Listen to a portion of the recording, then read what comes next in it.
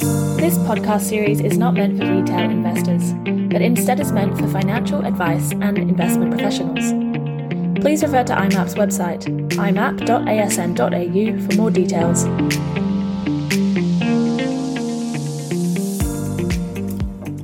Welcome to this podcast in the IMAP Independent Thought Series. Today we're going to be looking at investment in real estate and particularly looking at some defensive sectors within real estate and how they can provide some defensive income for clients. Joining me to talk about this today is Matthew Strotton. Matthew is the head of real estate with Real Asset Management. Welcome, Matt. Good morning, David. Great to be here. So, Matt, perhaps to start with, you can give us a bit of a background. I know you're focused on very specific areas within the real estate market. Do you want to just perhaps run us through the sectors you look at, and then we'll talk a little bit more about why those sectors? Absolutely, David. Here at RAM, we have two central focuses in terms of real estate sectors that we invest and manage in. One is the healthcare sector across Australia, and this is a whole variety of we cover a whole variety of uses there, from private hospitals through to medical centres, daycare centres, GP clinics, so on and so forth. In addition to a subsector of the retail asset class, which we call essential services retail. This is the type of retail locations that are central to our communities within Australia, that are often comprise your daily needs, shopping and services, obviously including supermarkets, as well as supporting healthcare and other localised offer. So would you describe those sectors as, I guess, less economically sensitive? Would that be a good description? They sound like fairly defensive areas. Yeah, absolutely. Defensive and resilient. Defensive in the face of certainly shifting economic conditions, not just top down and what might be seen as the material issues with respect to interest rates and inflation, but also at a community or in a household level. These are locations that, with respect to retail visitations, are always going to be in continuous need because of the requirements for our households in terms of supermarket goods and daily needs and services. But importantly, with the ongoing and continuous requirements to ensure our personal health is maintained and being available to healthcare users has been fundamental to our strategy and continues to shine through in an array of particular economic scenarios, even through the pandemic, which really introduced a whole array of disruptors across many real estate asset classes, accepting both healthcare and those essential service goods and services that continued to be required by all of us on a day-to-day basis. And healthcare, in terms of its resilience, not only did our underlying tenants continue to perform quite strongly through the pandemic, but what we've also seen is effectively a increase in demand coming out of the pandemic, as a lot of particular operations or any sort of requirements at a personal level, healthcare wise, were deferred and are now being taken up. So we're seeing quite an increase in demand for space of our healthcare operators because of that. Yeah, right. Well, I mean, that makes sense. Obviously a lot of us weren't going into offices, and department stores and the like were closed down for a while even, but we still had to go to the supermarket and the pharmacy. Yeah, that's right. That's right. Yeah. And I mean, there's the healthcare and the retail combined in some of your properties? Yeah, that's a great question. More and more we're introducing, or at least going after to acquire localized retail assets that do incorporate healthcare facilities, like what might be a local GP clinic or a day hospital, also combined with allied healthcare. Allied healthcare are uses that are peripheral to your traditional hospital providers, including physiotherapy, dental services, and also include the pharmacies and all of these additional offers. Those uses we specifically focus when we incorporate new tenancies within our retail properties, and as we look to master plan and develop our retail properties, we're continuously looking to augment traditional retail with healthcare and allied healthcare uses. Right, right. I guess, the one thing that strikes me is with healthcare, obviously aging population is probably going to boost demand there. Is that an area that is probably growing more than real estate generally, do you think, or would that be Yeah, fair point? it's a great question. I mean, we've all, as a student of real estate, we've all been sort of preparing for how the dynamics of our real estate sectors are going to change with an aging population. But in addition to that, as a fundamental driver for the need for space in healthcare, combined with that, we also are seeing, all of our communities, all of us and our families having a greater life expectancy. At the same time, we're through and effectively cultivated by government policy, the need and then the desire to ensure that we're far healthier and preventing any longer term illness is also at the forefront of our thinking, which introduces the need for a greater range of healthcare uses. Government spending towards the healthcare sector continues to be sustained. Spending on all governments, as just an introductory fact, in 2019-20 was $143 billion, which is around 26% of government tax revenue and an increase of around 24% from the prior year. So the continued support from the government to nurture a healthy community is a very strong feature of the industry. And there's all of these features combined to continue to support the health of our tenancies and our operators and our partners that take up our real estate space. And that's that, as I said, that continues to contribute to the defensive and resilient nature of the income in these real estate properties. Now, it's interesting, Matt, you mentioned there, the government spending and support. I guess, we're seeing at the moment with high inflation occurring that a lot of people are passing through 10, 15% price increases for everything from chocolate to breakfast cereal. Is the fact that the government is the main funder of a lot of these healthcare services a bit of a restriction there? And I would imagine the dentists, the physios, etc., probably don't have a lot of pricing power. Would that be a fair statement?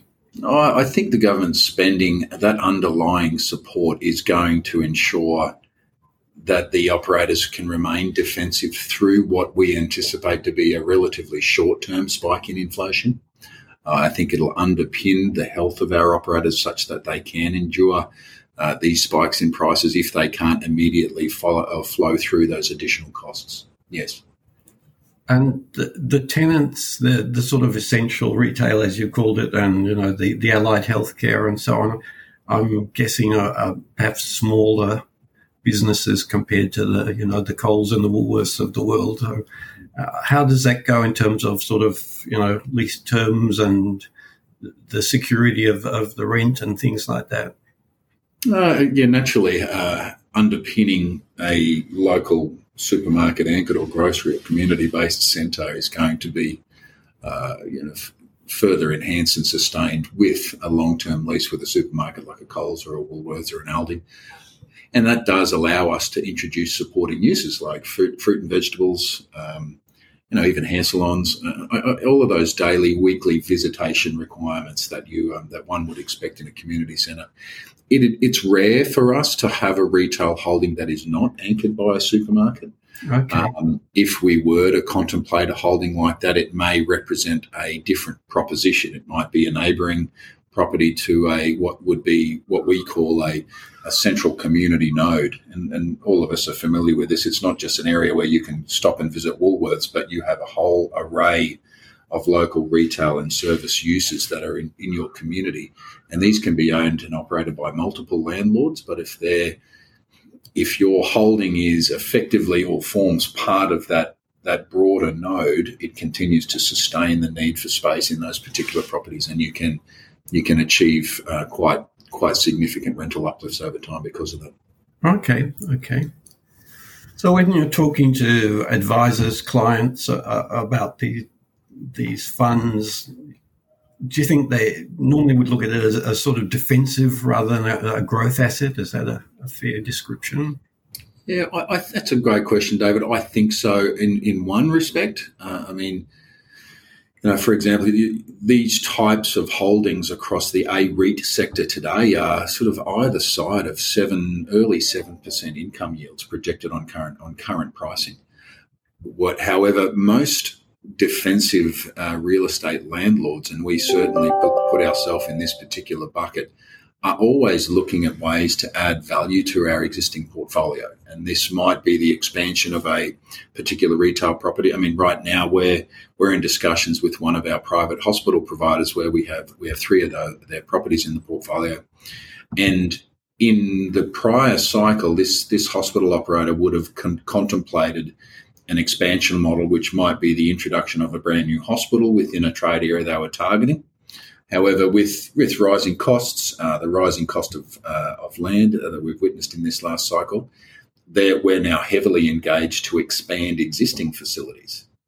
Now, that additional development, that addition of value within the portfolio provides what I term a level of alpha, a level of additional value that we look to create year after year after year. So not only are you enjoying a secure, highly secure, defensive and resilient income yield, your manager is also working to introduce that additional outperformance on an annual basis. And we're very active in that respect.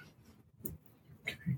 I think that perhaps the other interesting area is valuations, particularly with listed funds. How often do you value the properties, and has that changed much in the last couple of years, given all the big economic and COVID impacts we've seen? Yeah, absolutely, David. We value all of our assets at least annually, and most of our peers are very, very similar in that respect. We are starting to see cap rates, particularly in secondary locations and beyond the asset classes we invest in, and I'll elaborate on that a little. And this is what's symptomatic of a early lead into the cycle, to the real estate cycle. So, with interest rates rising and the expectations that some of our competing sectors like retail and some of our weaker office holdings that we've seen in the market are starting to move out a little bit in terms of pricing. I'm really interested to see how the appetite to invest and or acquire in our particular asset classes goes from this point. Some of our weaker properties, I wouldn't be surprised if we've seen cap rates move, say, 25 basis points, possibly 50 basis points. But all evidence we've seen in terms of transactional activity within the space continues to support cap rates for smaller community-based retail properties and, of course, healthcare. So I'm personally in an environment where we are seeing, and I anticipate, a little more cap rate expansion. And this is a delight for me to say, but I would prefer to be in defensive asset classes like healthcare and lower order community-based retail. So, do you think, Matt, that the changes we've seen, or in your planning and so on, I guess, do you think the changes we've seen through COVID are likely to be ongoing in terms of, maybe people working from home more? And certainly we've seen, the coffee shops in the suburbs booming and the ones in the city quite empty, that type of thing. There's no doubt, David, consumer patterns have changed. The day-to-day activities, certainly of our office workers across the country, has changed. Has it changed permanently? I think you will see, and you corporations across the country have effectively recognised that there is going to be a work from home policy, I think, at a variety of levels that's going to remain for the foreseeable future.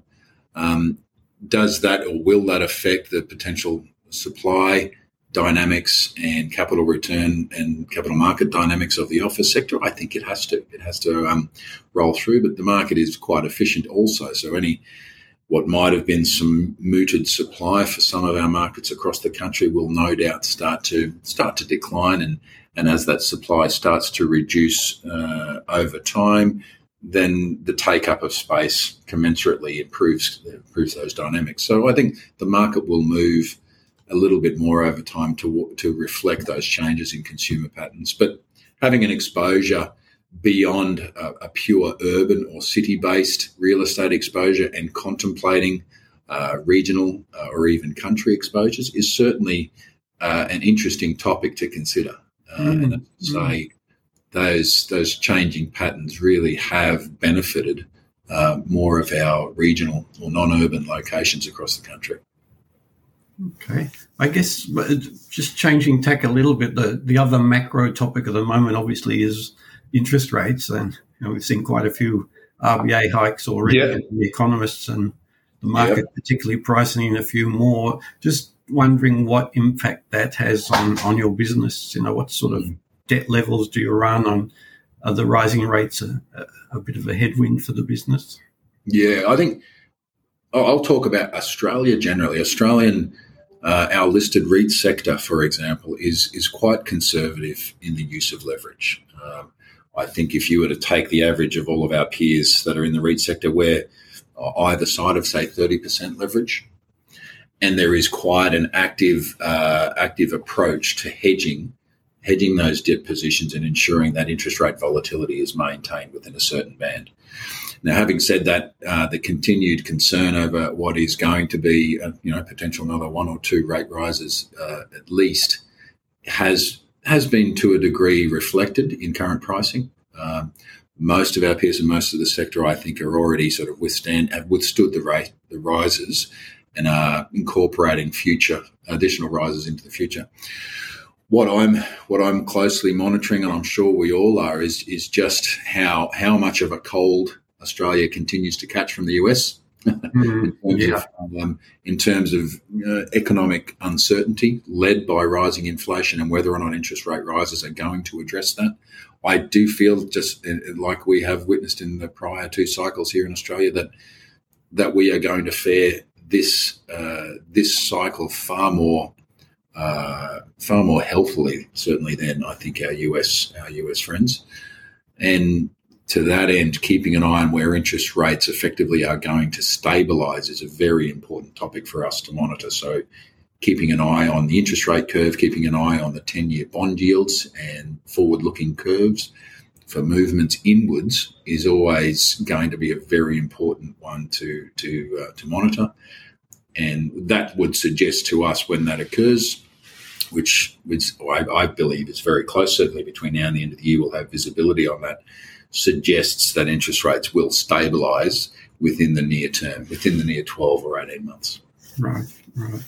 I guess sort of, circling back to part of our original conversation, you're not too concerned about the impact in terms of retail spending in the sort of centres you're looking at. You wouldn't think that, high rates are going to stop people going to a supermarket or a pharmacy so much as maybe not buying clothes and shoes. Yeah.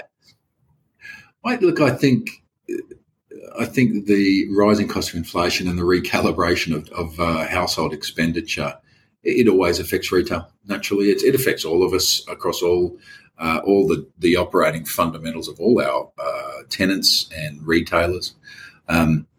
The strength of supermarkets, for example, is they can pivot quite rapidly in terms of their internal offer. So they can shift what might be a greater focus on more expensive luxury items through to more daily needs, budget items that responds to their local neighbourhood. I've seen that for many, many years. Woolworths and Coles are exceptional at being able to do that and respond, as are all our grocery operators.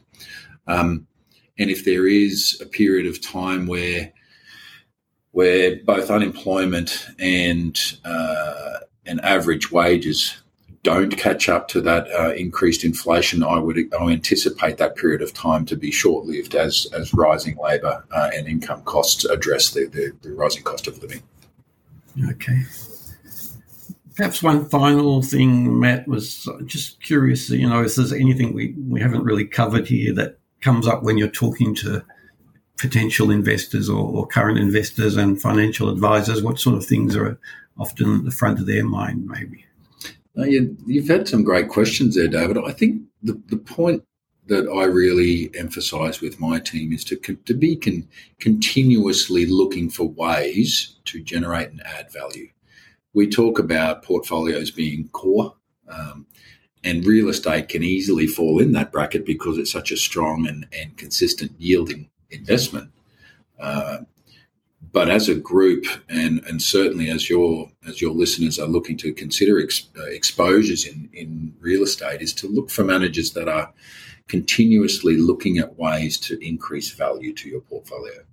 This can be as simple as being far more aggressive, far more anticipatory in terms of increasing rents with your tenants, or being active in terms of extending lease terms, potentially recalibrating rent review profiles from fixed to CPI or a hybrid, through to adding value by extending existing properties or remixing existing assets, engaging closely with your operators, particularly in the healthcare sector, who tend to view the world far differently than a traditional retail or office tenant. Yes. So building relationships with our operators is a very important part of our business. Understanding their wants and needs. Are they looking for expansion space? Are they looking to introduce a new facility within a neighbouring trade area? Through to for more comprehensive value add and redevelopment options, always looking either within the existing curtilage within our properties, or recognising deficiencies within the supply of space, either in healthcare or retail within our trade areas, and actively looking also to acquire assets that introduce supporting fundamentals to add value over time as well.